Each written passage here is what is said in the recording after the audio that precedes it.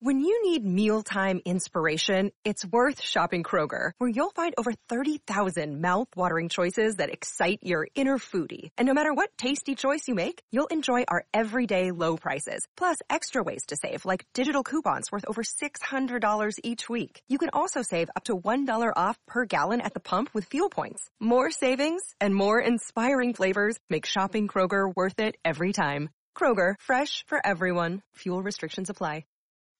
It's a common sense recap of the big stories. It's Katz and Cosby on 77 WABC. Breaking news, WABC. We have joining us here on Katz and Cosby, Democratic presidential candidate Robert F. Kennedy Jr. Robert, really great to have you here on the show. Rita, it's good to be back with you. John, how are you? We are fine, and there's so many things happening in our city, our state, our country. I mean, we're waiting to see how you're looking at things. Well, I'm looking at the same stuff that you are. It's, I watched the Republican debate last night,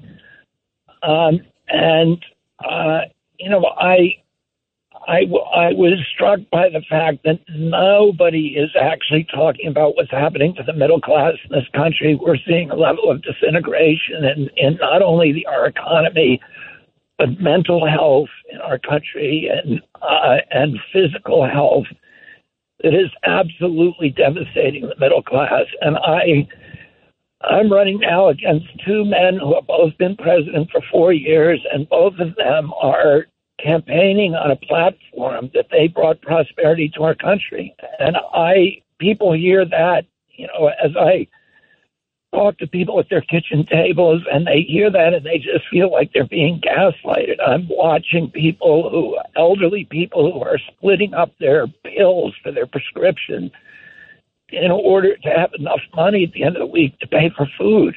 I'm seeing people choose between gasoline and food. Parents who are in rental apartments that they can't afford, holding a baby that's crying in the night and having to wonder whether the baby is $50 sick or $100 sick or $500 sick before they bring them to a hospital. I'm just seeing a level of disintegration everywhere that I never imagined seeing in the United States. And, nobody is talking about this in the political classes. You hit it on the head. Everybody, we're talking to Robert F. Kennedy Jr., Democratic presidential candidate. And you're right. I didn't feel anyone sort of coming up with the solutions. And I didn't hear coherent even in the debate last night. Robert, I want to get your take also on the border, because that's something that's so concerning of what's happening. First of all, the wide open border. You went down there recently. To me, that is it is such a concern, the impact of how many people have crossed that we have no idea, not checking. What's your message on that? And especially what's happening even right now under this current president? We need to shut down the border. I went down there. It is a humanitarian crisis. Anybody who thinks that this is an act of kindness to the people coming over needs to go down there and see what's happening.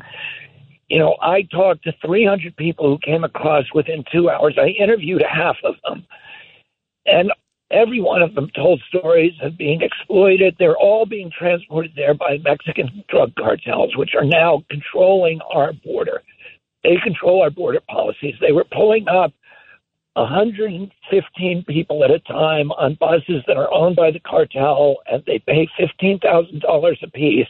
The cartels are advertising in Africa, Asia, all over the world, Eastern Europe. The people only two of the families that I met that night, 300 people, only two were from Latin America or Central America. The rest were from Azerbaijan, Kazakhstan, Ukraine, West Africa, all over Asia, India, China.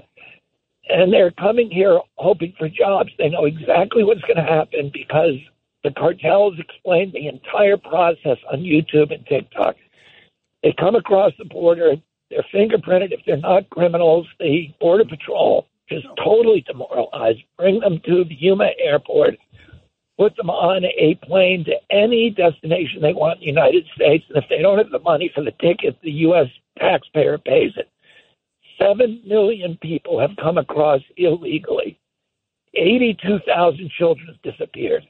It's horrendous. And when they get here, they're given a court date 7 years down the road for an asylum hearing. And they can stay in our country till then, but they have no legal status. So they are exploited by unscrupulous employers. They're paid $5 or $6 an hour. And they're competing. Those, construction jobs in New York are hiring these people and paying them not enough to live. They're still on the sidewalk. But then those construction firms are competing for bids against union shops. And so they're hurting all of the workers in our country. I worked, John, you know this, for Cesar Chavez during his last 2 decades. We were together, me and you. Yeah. And I was the pallbearer in his funeral. But those 2 decades I spent working on pesticide issues with him. But he had 2 big issues. One was pesticides. The other was closing the border, because he understood that the illegal workers that were coming across were destroying his leverage to get better conditions and better pay for the American workers who were here. And that's what's happening now in New York. And tell us what you think. We've got now 110,000 illegal immigrants in New York. They're camping them out on Randall's Island. Our kids in New York. Well, Governor Abbott was here in the studio yesterday, and Governor Abbott says that he never intended to send any immigrants or migrants to New York. He was only sending them to Washington to get his message across to President Biden. And then when the New York politicians complained, that's when he sent them to New York. Yeah, but Governor Abbott is not the guy who's doing it. This isn't like, what DeSantis did, where he sends 2 plane roads to Martha's Vineyard to make a point.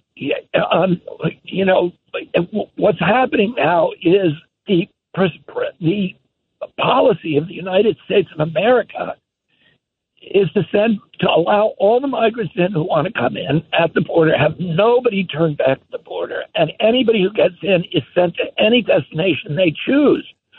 So there's 110,000 now in New York, and as I say, we pay for the plane ticket. There's 110,000 in New York. They're putting them now. There's no place to put them. They're putting them now in encampments at Randall's Island.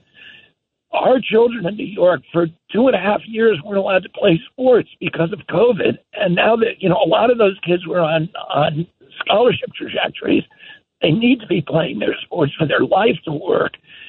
They now are finding that finally they're back on their playing fields, and now they find they can't go use the fields. Right, it's crazy. It's crazy. And Robert, I know you just have a few minutes left because you're actually announcing, I think, a headquarters in New Jersey coming up.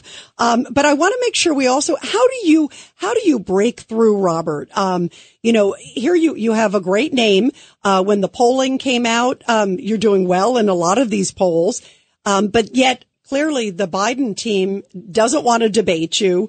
It seems like even some of the media is selectively covering or not covering you. How do you break through this? Because I believe everybody should be heard. And I think your message is an important message. Yeah, well, and thank you. Thank both of you for making me so welcome on this important radio program so often. But you're right. The mainstream media is not covering me except, in sort of with defamatory descriptions and inaccurate descriptions of what I do and say. I can get on Fox. I really, I'm a Democrat. I'd rather be on the Democratic media, but none of them will cover me. So, and if you watch MSNBC and CNN and read the New York Times, you're going to have a very, very distorted view of who I am and what I stand for.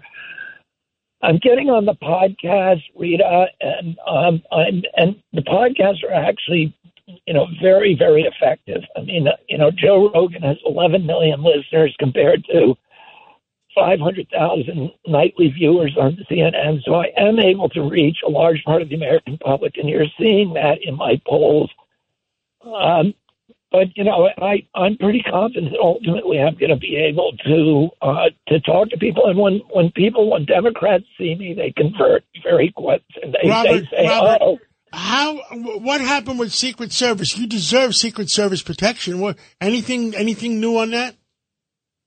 No, we've repeatedly appealed to the Biden administration. I'm the first candidate in United States history that has requested Secret Service protection and been denied it.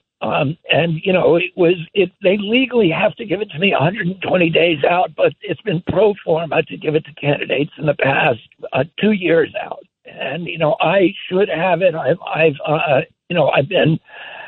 I'm subject to Last question. UAW strike. What is your take on that?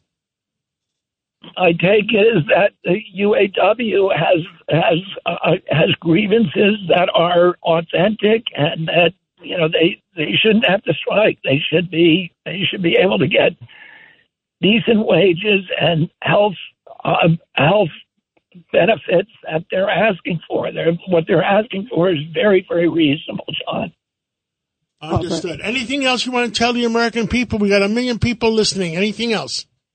I'm very good. Thank you, John. And thank you, Rita, for having me. Anytime. We wish you so much luck. Robert F. Kennedy Jr., you got to come back on again soon. It's important to hear your voice. Thank you. You're welcome anytime on WABC.